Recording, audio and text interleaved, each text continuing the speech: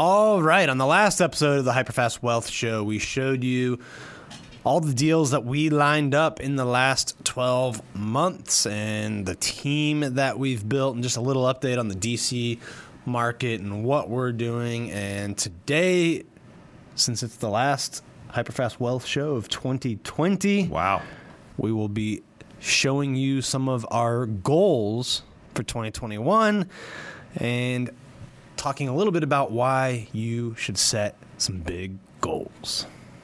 Let's do it.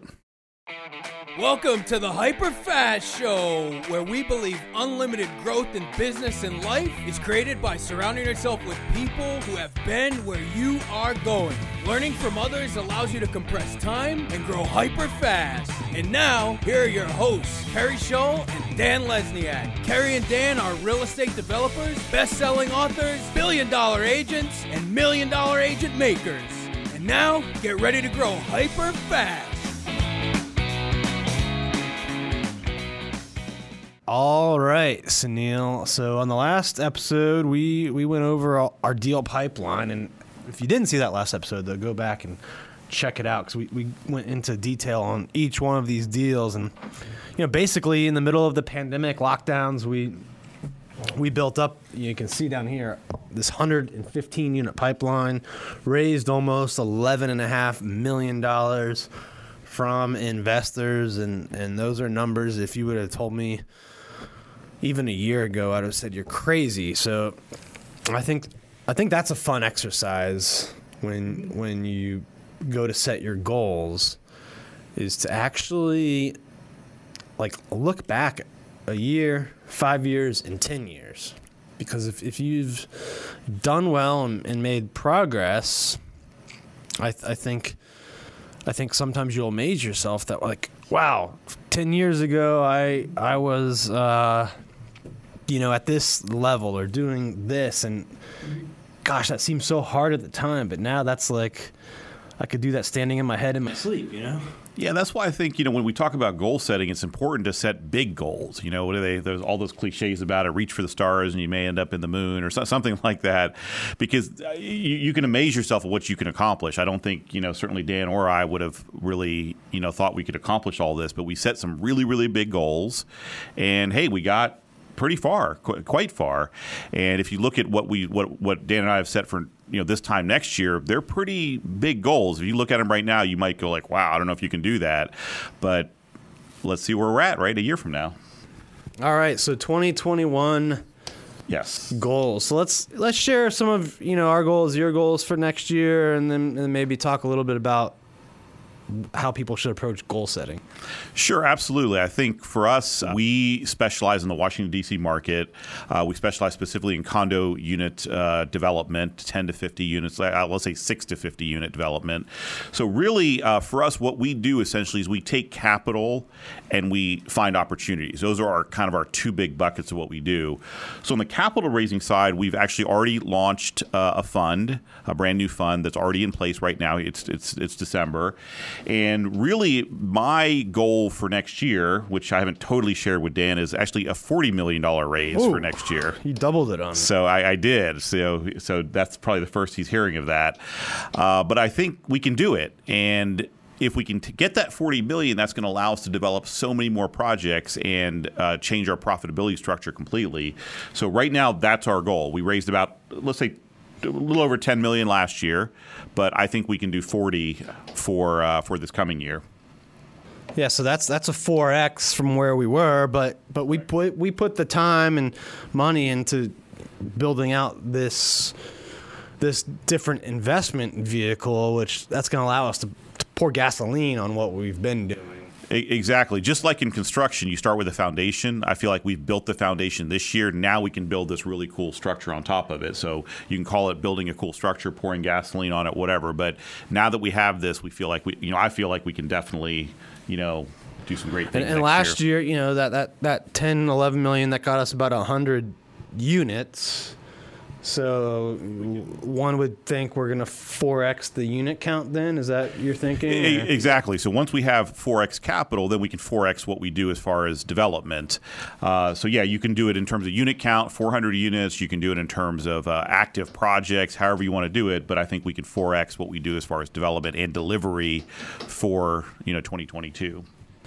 So that's a lot of units. Jesus. What else? I think Dan's having a mild stroke over here.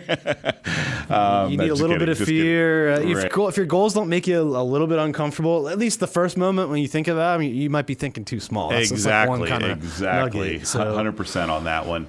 But again, if you look at it, a large developer in DC would look at 400 units and laugh. That would be like one project for them. So it's all like kind of how you're looking at it. But yeah, I really feel that if we've built these teams, we've built this foundation this year. Of course, we're still building it always, but we've really got a lot of great pieces in place. I don't see a reason why we can't 4x both on the capital raising as well as the development side. So what's another big goal on the list, Sunil? I think just continuously building out our team, because again, it's always a work in progress. It's not like in a house you kind of build a foundation then you're done, but with a build business you never really do that. I think now there's me, you, Krista, Sid. We've got Amy and her team as far as sales side. We've got potentially a marketing person coming on board. We've also got a few other people that support on the development side. So we're at we'll say 5 on the development side and really probably 3 on the sales. Correct. Where do you think that goes? Well, I mean, similarly, again, I don't have exact numbers here on this, but again, you're probably into 4x, right? So if you're 4xing everything else, you're probably going to end up in that, 15 to 20 on the development side, and then maybe 12 to whatever that is, 15 on the sales side. Or we get more efficient as we get bigger, so maybe those numbers are exactly slightly lower. We'll see. And then I know we've got the educational, correct, and just networking piece that drastically changed at the beginning of the year. We were doing investor meetups with 70 people in person, and now that's shifted to more online. But so we're gonna. Correct. Probably add some new layers to that, or have you kind of put those down concrete yet, or no? No, I think because of COVID, that's kind of actually taken a backseat for us this year. So we're going to probably reevaluate that in Q1 of next year and see exactly what we want to do. But yeah, I think our goal is to educate and to give back. So we really want to build out. We have an Arlington group that we do, but like Dan said, it kind of hasn't been as good because it's not in person, but we want to build that out to multiple cities and do it in different places. I know you and Carrie spent a lot of time in Southeast Florida. That's a great area that we're already on our list. But yeah, I think we definitely want to build that out. Hey, hold that thought for a minute. Do you have a client that needs to buy or sell a home in the DMV area? Then why not trust the highest selling team in the DMV, the Carrie Scholl team? We've helped thousands of buyers and sellers and would love to help your clients. And we guarantee we will save them time, money, and stress throughout the process. And they will be so grateful that you referred them to us. Go to carriescholl.com to learn more. Again, that's carriescholl.com to learn more about sending us your clients that need to buy or sell a home in the DMV area. That's carriescholl.com. And then I'll kind of say we've got this other bin, too, of just other ideas, joint ventures, related businesses, long-term strategies where we hold some of the properties. So we've kind of got this other bucket and there's a lot of potential stuff in. Yeah, I could spend a whole episode just talking about our other bucket, but absolutely, I feel like we're going to really be good with capital. We're already good at capital raising, but I think we're going to be even better at it next year. So there's so many other ways to deploy capital as well, other opportunities that we're vetting right now, seeing if that makes sense for us. Yeah. So what I like about this list and approach, maybe you can talk to like how people watching this, listening should, approach their goals or give them some ideas. But what I like about it is we've got the first 3 are really adding fuel, scaling what we're already doing, our bread and butter. Then we've kind of got this closely related piece on investor education where we don't have it. That one I'll say we don't know the shape or form. We just know we want to we want to help more people do what we do, help more people create wealth through real estate, because there's a lot of opportunity. Correct. And other people can do it. And then we've got this other bucket, and really in that one, I would say part of it is hold a certain number. So like we've got 100 units coming in 2021, and of those, we're going to hold some as long-term rentals. Right, absolutely. To make money on the cash flow, make money on the future appreciation. So I would say from that bucket, we're probably going to keep at least 30, maybe 40, right? Does that sound about right? Yeah, I think our goal has been 20 to 30% of what we build to hold. Yeah. And as the numbers go up, that'll be more. I mean, I know our long-term goal that we discussed is about 5,000 units just in DC to hold. So that's not going to happen in, it's going to take 5 to even more years. But if we can hold, 20 to 30% of what we build, I think that's a good target. So I think, how would you tell people listening, watching this, when they set down, how many should be in things they're already doing versus what they're not, and how big should they go, and is it better for them to focus on scaling what they're doing or to wander into other things? I think, and I'll just add my 2 cents to it real quick. I think sometimes people chase these shiny objects instead of blowing up their best thing. But I don't know. What are your takes on that, and how people should approach goals? I got a lot to say here, so let's see how much time we have. But I think it also depends on the stage of kind of your development or your career that you're at. I think both Dan and I are we've been doing this a while now, so we've already got a pretty good base built up, and now I think we have the luxury, I guess I almost call it, that we can go look at other opportunities because we've got teams in place, people that can do things for us. But if you're starting out, absolutely, there's the acronym is FOCUS, right? What is it? Focus on one course until success. So if you're starting out, just take one thing and build it to a point where it's cash flowing or whatever your objectives are. But if you're a little bit more advanced in your career and you've already got one or a couple of those things going, then it's time to start looking at other opportunities and what else you can do with all this stuff that you've built, all the hard work you've put in. Yeah, well, I would just add to that. If you're out there thinking that these numbers are scaring you, or the numbers you're thinking for yourself are scaring you, that's a good thing. Your goals should scare you. I still remember doing my first couple deals in 2011, 12. And, now the amount of deals that I did that first year in real estate, 37 deals, 22 million, we passed that every 10 days almost. So. Yeah, I know. I can still remember the very first rehab I did, and I was scared out of my blanky blank. And looking back on that, I could do that literally in, an hour a week. I could have managed that deal, So the other thing that I feel is very, very important with goal setting, people always say, I have 1 year goals, 3 year goals, 5 years goals. Well, they have all this stuff, and to me, that's just all clutter. Really, with goal setting, all you need is 2 things. You need a long-term vision, which is 10 years out, and that's the one that should scare you. If your 10-year vision doesn't scare you, you're not doing it correct. And then after that, all you need is a 90-day plan. What are you going to do in the next quarter? Because 30 days is too short. You can't really accomplish a lot in 30 days, but a quarter is enough time to accomplish stuff. So at least how I do it and what I believe in is have that long-term vision, whatever it is, 10 years, 20 years. Keep your eye on that ball every day. Look at that thing. Make sure that what you're doing today matches with that vision. Don't get distracted with something else. But then after that, just have a 90-day plan. That's all you need. Every quarter, look at it. What can I do this quarter to move myself closer to that long-term, 10 or 20-year goal? And I think that's all you need in goal setting. Keep it simple.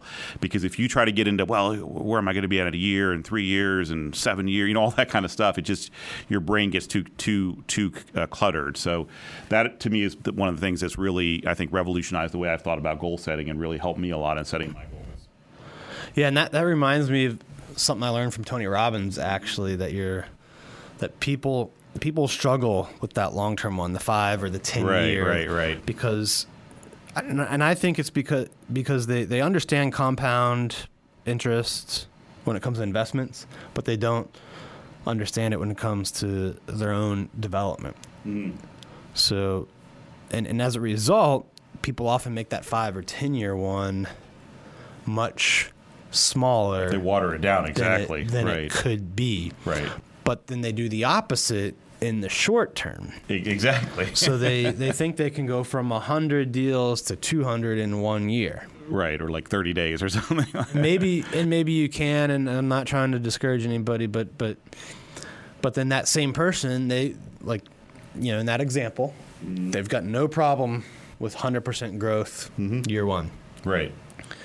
But then they might struggle in 10 years thinking of 1,000 deals. Right.